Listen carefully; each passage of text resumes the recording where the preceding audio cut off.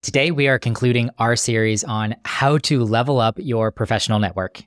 Already in this series, we have learned easy ways to find in-person networking events, how to host an easy yet effective networking party, the best practices for virtual networking, and how to make connections at your next business conference that you attend.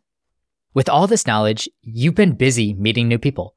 But we don't want the payoff from this hard work to disappear by this time next year. We need to make sure that we stay on top of and continue to strengthen these relationships. We need a process, and that is what we are going to be talking about in today's episode. This is a replay from my friend Dan Brodsky's podcast called Career Focused. Dan invited me onto his show to discuss networking, and honestly, we geeked out hard. Like, come on, I don't know what you really expected from me. Dan and I both shared our process for organizing our key professional contacts and the system we use to remind ourselves when an important relationship has gone too long without some attention.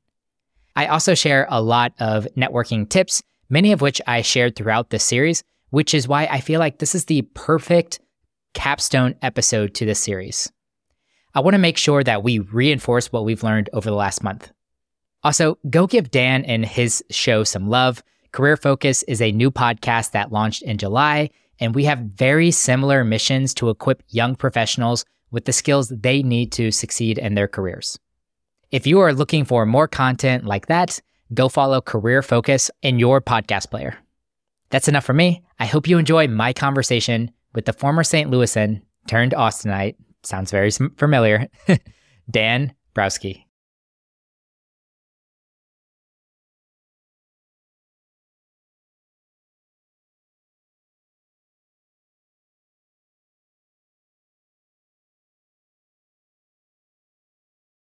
Justin, super pumped to be diving into this topic with you today. Welcome to Career Focus. Dan, man, it's been an honor that you invited me on. I'm excited to help you launch your show and be a part of some of these early conversations that you have here. I'm really excited to listen in to the rest of the podcast episodes you're going to be dropped. So once again, thanks for having me on the show. Absolutely. So glad that you're here. And I know that on your show in particular, you talk about a myriad of different topics. And obviously, you're a networking whiz. I knew that right away as soon as I met you in person a couple of months ago. So glad that you're here to shed some light into all the knowledge that you tend to share. Yeah, this is one of my favorite topics. Networking has made such an impact on myself and my career. So excited to talk about this today. Great. Well, I would love for you just to share a little bit about your background and tell your story. I'll try to do a quick version of this, but who knows? It might take me a minute here. So my professional career kicks off my sophomore year of college. I ended up working for an insurance brokerage, and I ended up sticking with that company for the following 7 years. And I think my story starts to get interesting whenever I moved out to San Diego, originally from St. Louis. I know you are too, so let's go Cards. I moved out to San Diego, and at that time, I was just starting to feel unmotivated, unexcited, honestly, just like a little anxious. Career is very important. It's an important pillar of my life. So having those negative feelings associated really drug down the rest of my life. So I made a quick jump to a different insurance brokerage. This was like a really hard decision for me, launching your professional career, being with a company for 7-8 years. But eventually I decided to go to a new insurance brokerage. And I knew, I'd say within 3 months, probably closer to 3 weeks, that company was even worse for me, job fit wise, culture fit wise. I was just so disappointed. And I found out that wasn't going to be the long-term position for me. But I didn't really know what to do. Like, I was like, here I am. I just announced on LinkedIn 3 months ago, all excited about this new job change that I had. I'm starting to get invested into this career. And then I'm like, this is not what I want to do. And I had this really transformative conversation with somebody that kind of knew a little bit of my background. And when I moved from St. Louis to San Diego, I saved up some money. I assumed I was going to be out of work for a couple of months, plus just the cost of moving in general. But the company I was working for at the time extended a remote position for me. They said, hey, why don't you just work remote for us? And I was like, great. So I didn't end up spending a lot of the money I actually saved up. And this guy challenged me and he was like, hey, Justin, I know you don't know what you want to do next in your career. I also know you saved up a little bit of money. Why not consider a career sabbatical? Like, give yourself some white space to really decide what's next. And that thought from a kid that's been working since 14 as a soccer referee, then I got into fast food and then started working my professional career at 19, just did not cross my mind, especially in my 20s. But I did end up 2 months later actually taking up that offer, started a career sabbatical. Within that sabbatical, I launched a podcast, and here I am 4 years later. My whole life, I feel like, is centered around podcasting as a podcast host, a podcast manager, running a business with my brother. So yeah, it was one of the best decisions I ever made. And I still look back and I'm like, holy cow, if I didn't pull the trigger on that career sabbatical, where would I be right now? Yeah, I think that's super generous that your boss was willing to give you that sabbatical and that space to explore the right opportunities for you. I think as a young person, especially starting your career, there's a number of variables that can influence your experience, and your boss is probably the main thing. Fast forward to now, you've developed so much success for yourself by exploring different things. So I love that. Tell me a little bit more about your current role. I see work as very multifaceted for me right now. I'm at a 9 to 5. I actually went back to my original insurance brokerage. I'm working in their corporate office for the original manager that hired me as a 19-year-old intern, which you were mentioning, your manager can have such an impact on you. During my career sabbatical, I did a few other things. That was the primary factor that I realized led to the most job satisfaction, the direct report that I worked for. So I got a call from Amanda while I was working for a startup whenever I re-entered the workforce again. And she moved into the corporate team and asked, hey, would you be open and interested in potentially coming back? And it was like a no doubter for me, because once again, I was just like working for, at the time, who was my most challenging manager. And to get a phone call from someone that was so influential and such a great manager, it was an easy decision for me. That also dovetailed with what I was doing on the business front. I have a podcast called The Struggle is Real, and I was starting to develop some expertise in that domain. And out of accident, started a podcast editing company that's really morphed into a podcast management company. So my brother and I teamed up to launch this and help service-based providers launch shows, edit shows, manage shows, and eventually grow shows. That's been a blast. I mean, I've always thought had some entrepreneurial spirit, and now that's kind of just solving that for me. So my life is a whole lot of work right now between podcasting for myself, podcasting with our clients, and then my 9 to 5. Definitely. With your podcasting world, there's a ton of networking I'm imagining that you have to do, from potentially working with other people that can support your own projects to finding new guests and learning from other people. I know that you've got over 100 episodes. And so I'd love for you to share some of the skills that you incorporate into your networking, whether it's for 9 to 5 corporate world or other. I'd love for you to shed a little bit of light into how you develop networking as a skill. Yeah, I think you're hitting the nail on the head right now. Just being in podcasting in general forces you to network, especially if you have an interview-based show like this. It's a great modality to expand your network, but once again, it forces you into it. I do a guest interview every other week, and I consistently have to be introduced and find interesting people within inside of my vertical that I'm speaking on. So yes, you get pretty good at networking over time. I think this actually probably started earlier in my career, though. I've always been fascinated. Of course, we get drilled in college how important networking is. And I think it's really easy to say it's super important. You can see, I deem networking as a skill set for sure. It can be a safety net for you too. It can be a resource library. It helps you build your confidence. It helps build reputation. Me on the podcasting front, I'm networking all the time, which helps me stay on top of industry trends, of course, attract new clients. There's multiple reasons why I think networking is important. But yes, it's honestly just a whole lot of practice. You can learn some of the tactical pieces to networking and work through that. But also, half of the battle is just getting out there and getting started with networking and growing that skill over time. Mm-hmm. I think one of the barriers for me when I started networking, and even now, some of the things that I'm not always super comfortable with, is that I'm not an extrovert. I would much rather sit at home on a Wednesday night and watch Netflix or meal prep or something than go to an event, meet a bunch of strangers and try to develop a reputation or whatever it may be, or ask people for help. I'm starting this new podcasting venture and I don't necessarily know all the things that I'm doing. And so I got to meet folks just like you. And obviously it worked out here, but it's not easy. And I think the power of networking, even if you meet 100 people in an event and 99 of those people, you feel like the conversation didn't go well, the one person where it did maybe is going to help you. Yeah. And I don't even think you have to look at networking as one dimensional. Like you don't have to show up to networking events to be considered a networker or to be in the act of networking. Introverts can do so many things. I think introverts are some of the strongest networkers that I've met personally because you carry one of the best skill sets within side of networking, which is active listening. I interview on other podcasters' shows that are very extroverted and we're both fighting over the mic and essentially not listening to each other. But you're very engaged, very respectful. You're willing to share the conversation. And I think those are sub skill sets of networking and building relationships with people. But yes, I think you have to be careful not to completely de-energize yourself by going to these large networking events and forcing yourself to mingle with a whole lot of strangers. There's tons of other opportunities you could potentially do, like one-on-one connects or smaller group setting type networking events. You brought up a really interesting topic there. There's a book that I read not long ago. It's called How to Win Friends and Influence People.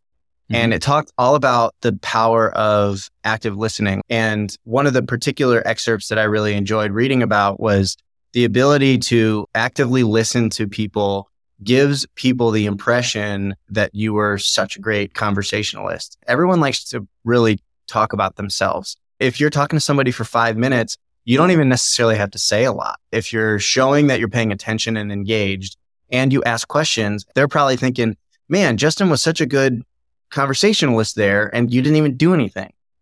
No doubt. No doubt.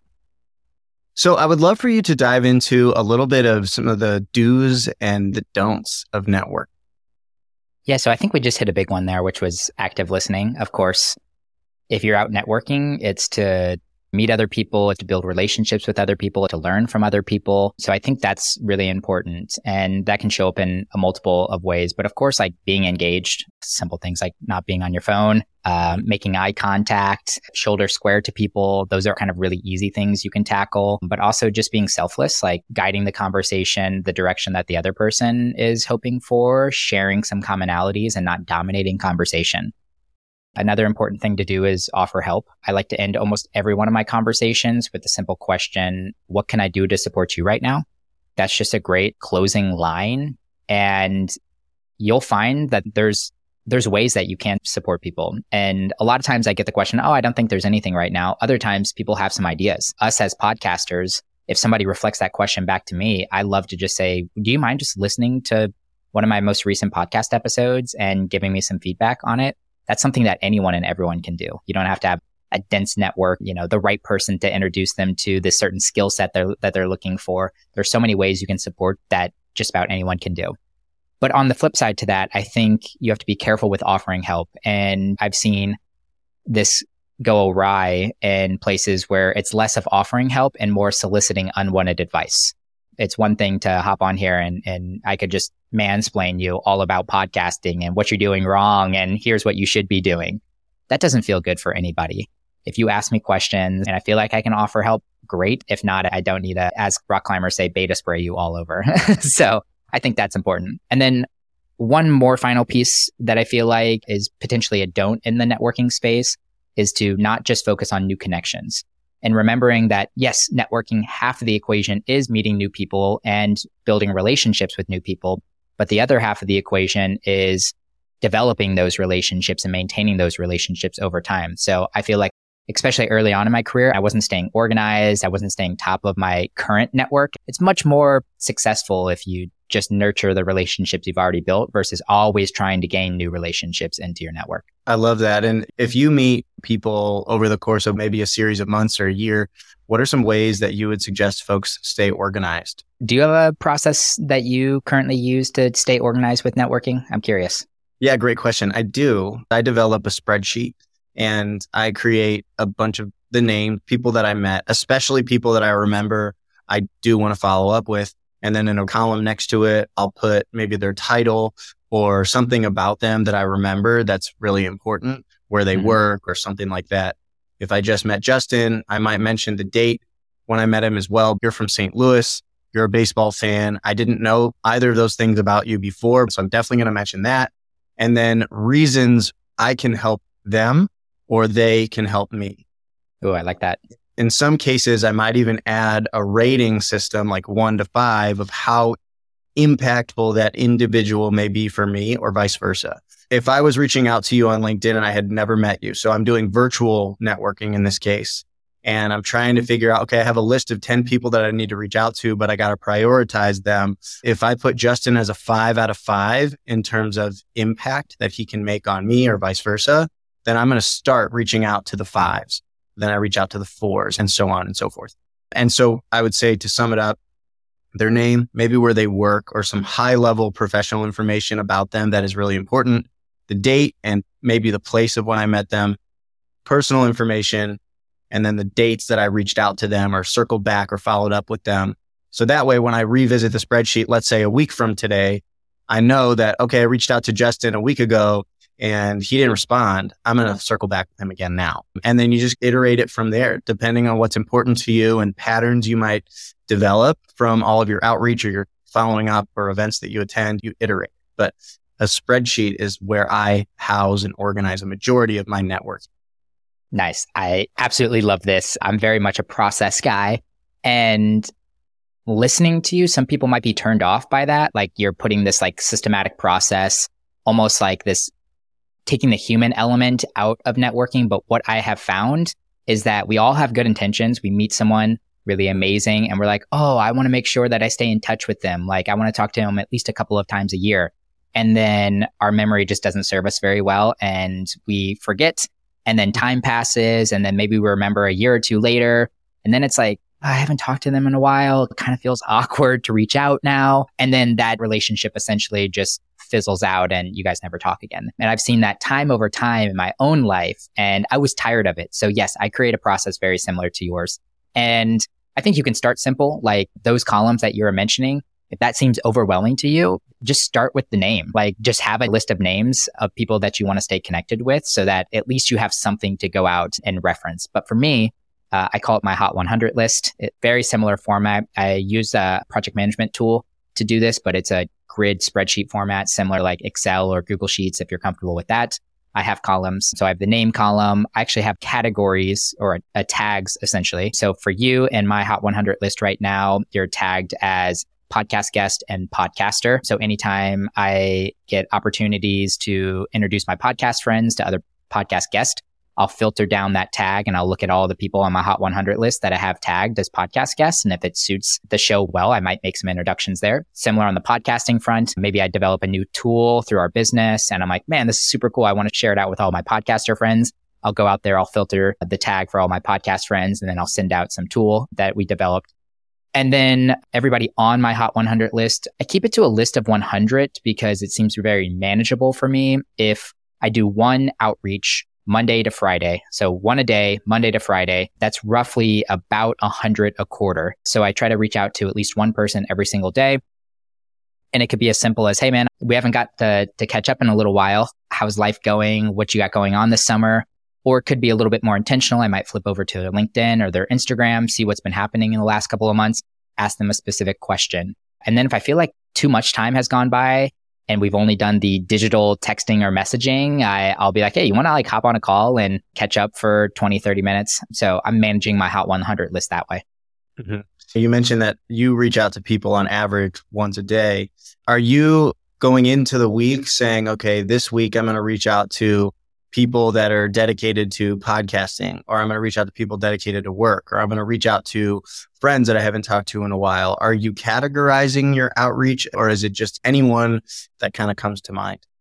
If only I was that strategic. I have a check box column on my spreadsheet. So anytime I reach out to someone, I check that box, then I filter those people out. So like my Hot 100 list is essentially getting smaller and smaller as the quarter progresses. Okay. And I just know throughout the quarter, I want to reach out to those 100 people. I don't have any system or specific weeks that I set aside for particular kinds of people because people pop up all over. Like the fact that we just hopped on this call and we get to have an hour-long podcast conversation, that will be my networking activity that I do for the day. And I'm going to check your box. But if we talk again next week, that's fine. I'm just not going to necessarily check your box or use that as my networking activity for the day. So yeah, some people on my top 100 list, I talk to on a weekly basis.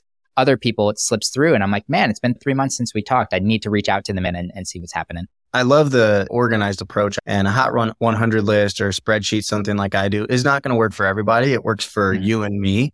But I would suggest to anyone that might be listening to this is develop a system that works for you. You don't have to do it the way I do it or the way that Justin does it. If you need just a simple notes tab on your phone to keep in touch with people, or you need to set reminders or alerts on your phone or on your calendar or whatever it may be, that's fine as well. However you feel like it's best for you to stay organized with developing and managing relationships is going to be the best way for you. That's the beauty of it. You're developing a system that's going to help you. So do it the way that works for you too. I'll throw out a few other ideas. Once again, if you don't really like the spreadsheet idea, some people aren't really that comfortable or proficient and that. I like the notes. I have seen people do last text in your text messages. So they scroll to the very bottom of their text messages, and whoever's sitting there right down at the bottom, they'll send them a message or they'll delete them out if it's like someone they don't remember who they are. So that could be a potential way for you to just systematize this. I also put tags on my contacts in my phone. So whenever I add someone into my phone, I'll put a tag in there. I'll do a lot of location-based tags too. So you in my phone would be podcaster, baseball, and Austin. And then anytime like I'm having some friends over or I'm like organizing a party, I might like search for Austin in my phone contacts, and all of the people I have tagged Austin in my phone contacts, I already have that list of 40 or 50 people. I'll just start reaching out to them. Mm-hmm. I think what's unique about the way that you're organizing it, both socially and professionally, integrate them all together, at least in some cases, with folks that you might have things in common with. And I think what's unique about networking and meeting people, especially in today's age of work and professionalism, is that people primarily want to work with people or build relationships with people that they genuinely enjoy being around. And I think that's critical when developing and maintaining and growing relationships with new contacts, is that at the end of the day, you want to find things that you have in common with folks. And you also want to be really likable. It's really just like making friends or dating. You talk about or you find things that you have in common, ways that you can hopefully help each other if it's a professional contact that you're connecting with. And then you go from there and you figure out in your professional life or in your personal life where things can come together. And I think, again, going back to developing your own system and your own strategies of who you meet and why, definitely an interesting way of thinking about it that I think can help people. I like the two callouts that you gave there too, dating and making friends.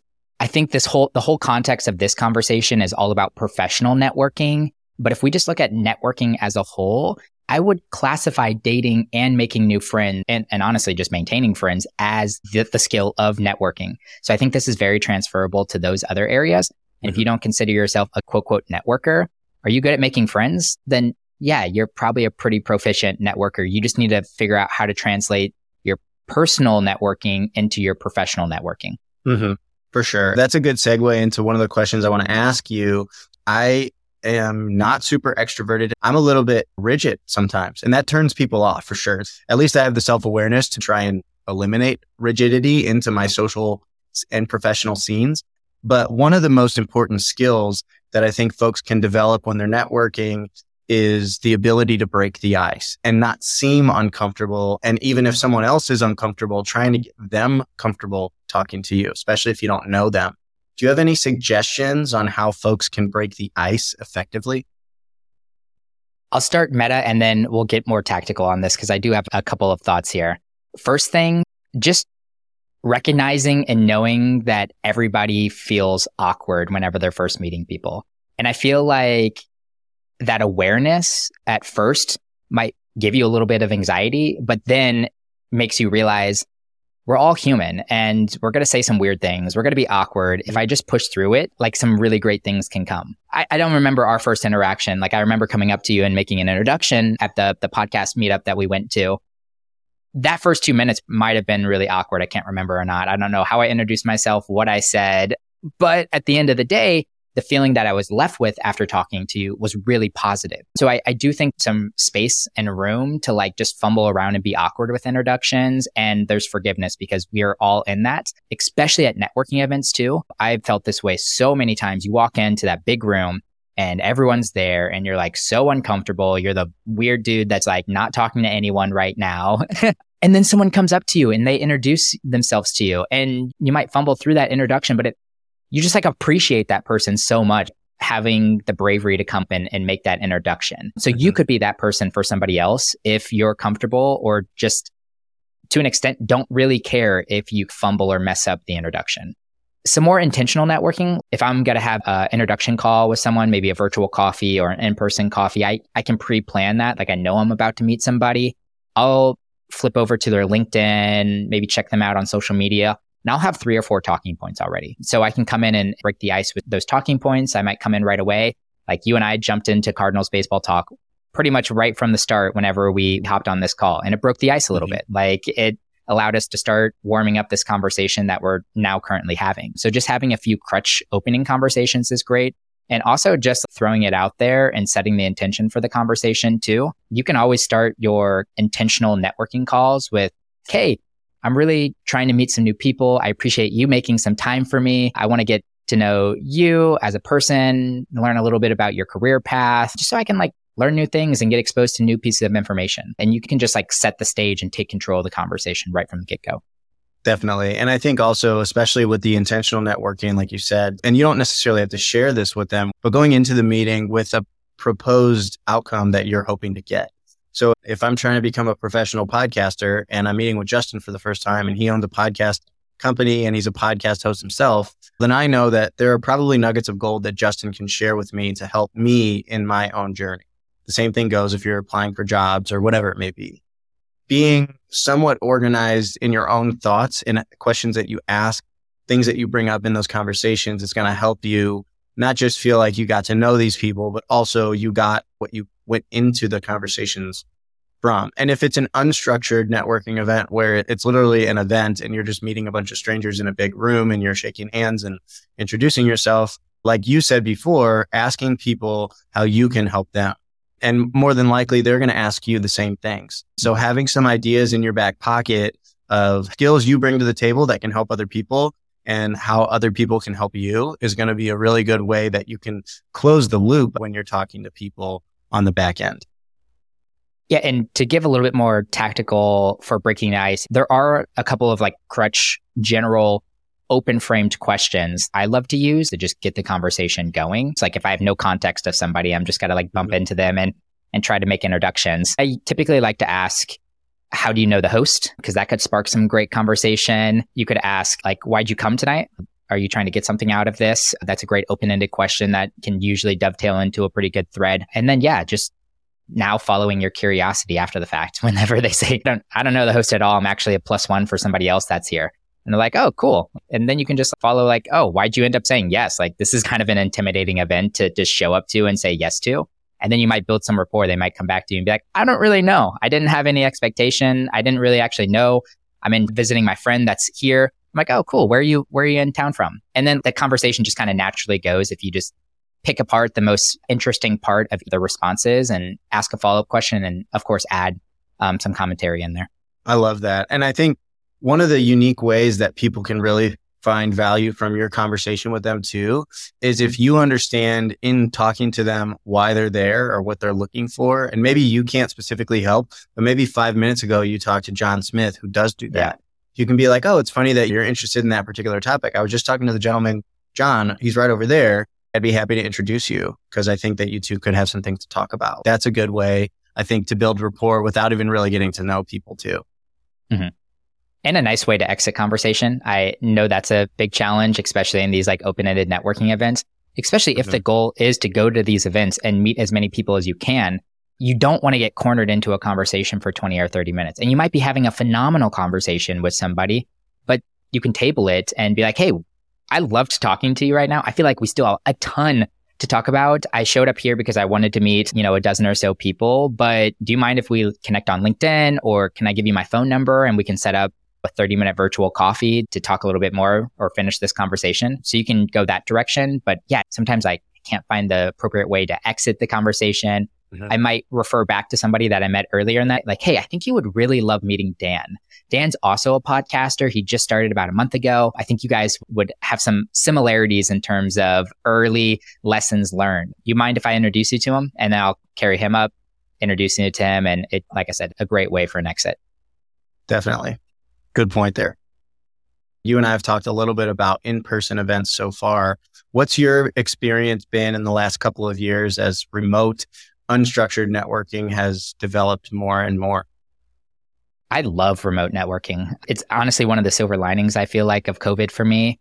I was somebody that really enjoyed networking and meeting lots of new people, but it was very hard on my schedule to find time for lunch or coffee. Like you can only do a handful of those every single week. You know, the drive time, meeting with them. You don't want to spend like 20 minutes with them on a coffee or a lunch. Like that just seems too rushed. So I usually always ended up booking it for an hour, and then you got to commute back to the office, all of the things. So it'd be like a 3-hour adventure for one connection. Virtual is great because I can stack 3 or 4 conversations in the same 3-hour period now. And it's so amazing. And there's like an obvious start and end time for some of these things. It's like anyone can make it through 20 minutes of conversation with somebody too. So like if it's just a complete flop, you can kind of get to the end or the finish line a little bit quicker than if it's a virtual or in person. There's so much less logistics to figure out. So I really enjoy that. But I do think it can be sometimes a little bit more challenging as well. Like if people are distracted, they might be looking at things on their computer. It's harder to build rapport whenever you're looking through a computer screen versus being with somebody there face to face. So I like blending both, but at the same time, it gives me accessibility to anyone and not just people that are living in Austin currently. For sure. And if you're going into a Zoom meeting, what are recommendations that you would have to try and leave having made good impressions with the strangers that you've now met for the first time? Oh, I feel like the big Zoom meetings are hard unless there's like specific breakout rooms or speed dating opportunities. Then that's a little bit different. If it's a large kind of one-to-many conversation, I don't find too much value within networking in that space. I'm typically going to those to learn new things, like absorb information. But one thing you can do is take advantage of the direct messages. So if somebody says something, maybe they do get a chance to speak, or we did quick introductions around the room first and someone really caught my eye, I'll direct message them and I'll be having a conversation with them in my chat, trying to move them over to LinkedIn. Then I'll start having the conversation in LinkedIn and then eventually move that person into a virtual coffee. So yeah, if it's one-to-many like that, I'm usually trying to leave with 2 or 3 good conversations in the direct message feed. I think that's a great call out there. To chat with folks on a Zoom call is a great way to try and stand out and build relationships right away. But I do agree with you that those large scale events where you're not put into breakout rooms or you're not having small group discussions, they're not typically valuable. So as someone that is maybe less seasoned as you or I might be with networking, and you're trying to get into certain remote networking settings, it logistically is good to do that because you can stack some of those meetings together and just be more time efficient, but also do as much research as you can on what you can expect with that virtual event. If they don't mention there's breakout sessions, if the general description of the event or the topic that they're going to cover is super broad and it doesn't seem on paper to be valuable to you before you go into it, then I would recommend you don't attend and you probably find something else, especially if it costs money. Yeah. If it's a one-to-many, a guest speaker or something like that, I got to find value in the content that is going to be delivered, and maybe networking could be a byproduct. If it's being positioned as an opportunity to network, then yes, I'll be a little bit more diligent about making sure this isn't just a roundtable snooze fest where I'm going to get 2% of the total talk time there. I'd much rather just spend my time connecting in a small group setting or even a one-to-one setting. Great thoughts there. So let's say you've left an event and you've got some good contacts. What are some ways that you would recommend folks follow up effectively with some of those new contacts? I typically love to follow up the very next day, maybe even that night, if possible. The sooner the better, just in terms of staying top of mind. Also, part of my follow-up process, I have a to-do list that I run through, and on that to-do list is a list of standard things that I do pretty much every day. One of those is called follow-up. I'll look at my meetings from the prior day. I follow up with people, but that's multifold. It's adding anyone new into my Hot 100 list. Maybe I met with someone that I feel like I really want to make sure I stay connected with. I'll add them into my Hot 100 list. I'll connect with them on social. Good or bad, I do like social media just for the fact that it's a great way to have touch points with people in between your actual connection opportunities. You can stay on top of some of the things that might be happening in their world. So I really like that. I typically follow people on Instagram and LinkedIn, or maybe just LinkedIn if it's just a professional contact. And then if I made any promises or deliveries, then I'll follow up on those. So prior to this conversation, I just made a note down here that I'm going to share with you a spreadsheet that I have that's going to help you in your podcast launch. So in my follow up, I'll say, hey, Dan, it was so great talking to you on your podcast. Really enjoyed that. Looking forward to the release. As I mentioned, here's the spreadsheet that's attached. Let me know if there's any way I can support you. I don't think you have to overdo it. Simple, pleasant follow up is great. I'm email now. If you really want to make an impact with someone, you have their address, handwritten, I guess. I haven't found as big a need for that right now in this kind of digital world. But yeah, if you made any promises, great. And if I didn't make any promises and I just want to be in somebody's inbox after, maybe I met you at a networking event, I might simply just say, Dan, it was great meeting you yesterday. Looking forward to staying connected, and leave it at that. One of the things that you mentioned there right at the end is that you don't have to overcomplicate it. It doesn't have to be tricky. We don't want to read a 3-paragraph response that someone sent us just as a thank you, really. I had a coach in college that used to say, keep it simple, stupid. Just make it easy so that nobody has to really think too hard about what it is that you're trying to communicate with them. Mm-hmm. No doubt. I think that's a great thought. Is there anything that you feel like someone that's new to networking are stressing over that they don't need to stress about at all? I think we talked about it earlier, just the fear of judgment in general. I probably have something like 200 or 300 networking activities that I'm going to end up doing this year. And I promise you, there will be a dozen, maybe even more than that, that were just a complete strikeout. I wasn't on that day, and this person that I was meeting with and myself, we don't have the same energy level. We just didn't mesh. I was just fumbling or being awkward that day.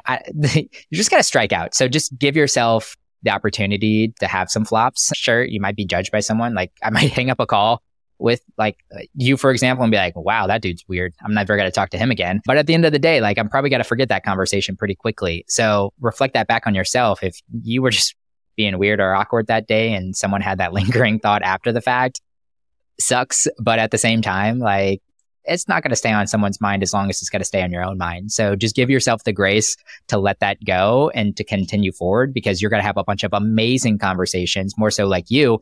Actually, you and I hit it off right away whenever we first connected. Here we are collaborating a podcast interview together, and I'm guessing we'll collaborate, maybe even go to baseball games together here in the near future too. Definitely. I certainly hope so. One last question for you, Justin. What's something that 20-year-old you would be proud to know about present day you? That's a good thought. I think something I was stressing about in my 20s was just my career path and trying to formulate it and like craft what I was going to be doing over the next 40 years of my life. And my 20-year-old self would be super curious to know where I'm at in my career right now. But I feel like my 30-year-old self would be most proud to tell my 20-year-old self that I kind of let some twists and turns happen in my career and I lived through them and it was great. And honestly, the serendipity of my career path has been one of the best things I've had over the last decade of my 20s. So just the fact that I've gotten way more comfortable with the unknown and honestly embracing some of the serendipity in my career would be something that I think my 20-year-old self would be really proud of. Mm-hmm. I think there's so much unknown that can be really scary and it seems super dark. But sometimes when things are challenging or obstacles into the success that you're trying to build for yourself, if you can lean into that, it might be different success than what you expected. But I think at the end of the day, it makes the successes that much sweeter than maybe you thought. Yeah, no doubt. Do you have an answer for yourself on that question? It's a good question. I would say for me, when I was 20 years old, I was still living in the Midwest. I was a couple states away from my family, still in college. And I expected that there's kind of a linear path to success and the things that you want to do. And I've pivoted my career a few different times. I live 1,000 miles away from home now. I've been in different relationships. Like there's a lot to my personal and professional life that is totally different. And the path that got me here is different than what I ever expected. So I would say like I've gotten comfortable with uncomfortable is something I'm really proud of. And I feel like that is one of the things that drives me going forward because you don't know what the future holds. Part of that can be fun. That's part of the adventure. No doubt, man. I feel like we're in very similar threads with that. It's just something you learn over your 20s. Like there's so much unknown to life. I'm a big believer in like goal setting and trying to craft a path for yourself, but also realizing that sure, you kind of guide the sails, but at the same time, things are going to come quicker or slower than expected. There's going to be unknown left and right turns on your path. And part of being a human is just being able to not only endure those, but sometimes embrace those unknowns. And I don't know, I feel like that's where a lot of the joy of life actually comes from. Yeah. And I think some people are wired or they were conditioned at an early age to be able to predict all of the things in their life, whether that's getting a corporate job and getting a family by 25, or that's living a life of adventure and traveling the world until you physically can't anymore. Wherever you fall in that spectrum, I think giving yourself grace and the ability to pivot the way that you envision your life and some of the things that motivate you and that you enjoy, and always having an open mind is something that is really going to help your happiness along that journey. So I think we could probably go on and on about that topic. I don't know. I'm really biting my tongue right now because I would really love to just dig into this one. But yeah, I think that was a mic drop moment. So we should end it there. Justin, you've shed such great wisdom into networking and some other topics as well. I really appreciate you being here. I love the fact that you were able to sit down and chat with me about networking today. Hope folks reach out to you and continue to learn more from The Struggle is Real, but looking forward to connecting again very soon. Thanks so much.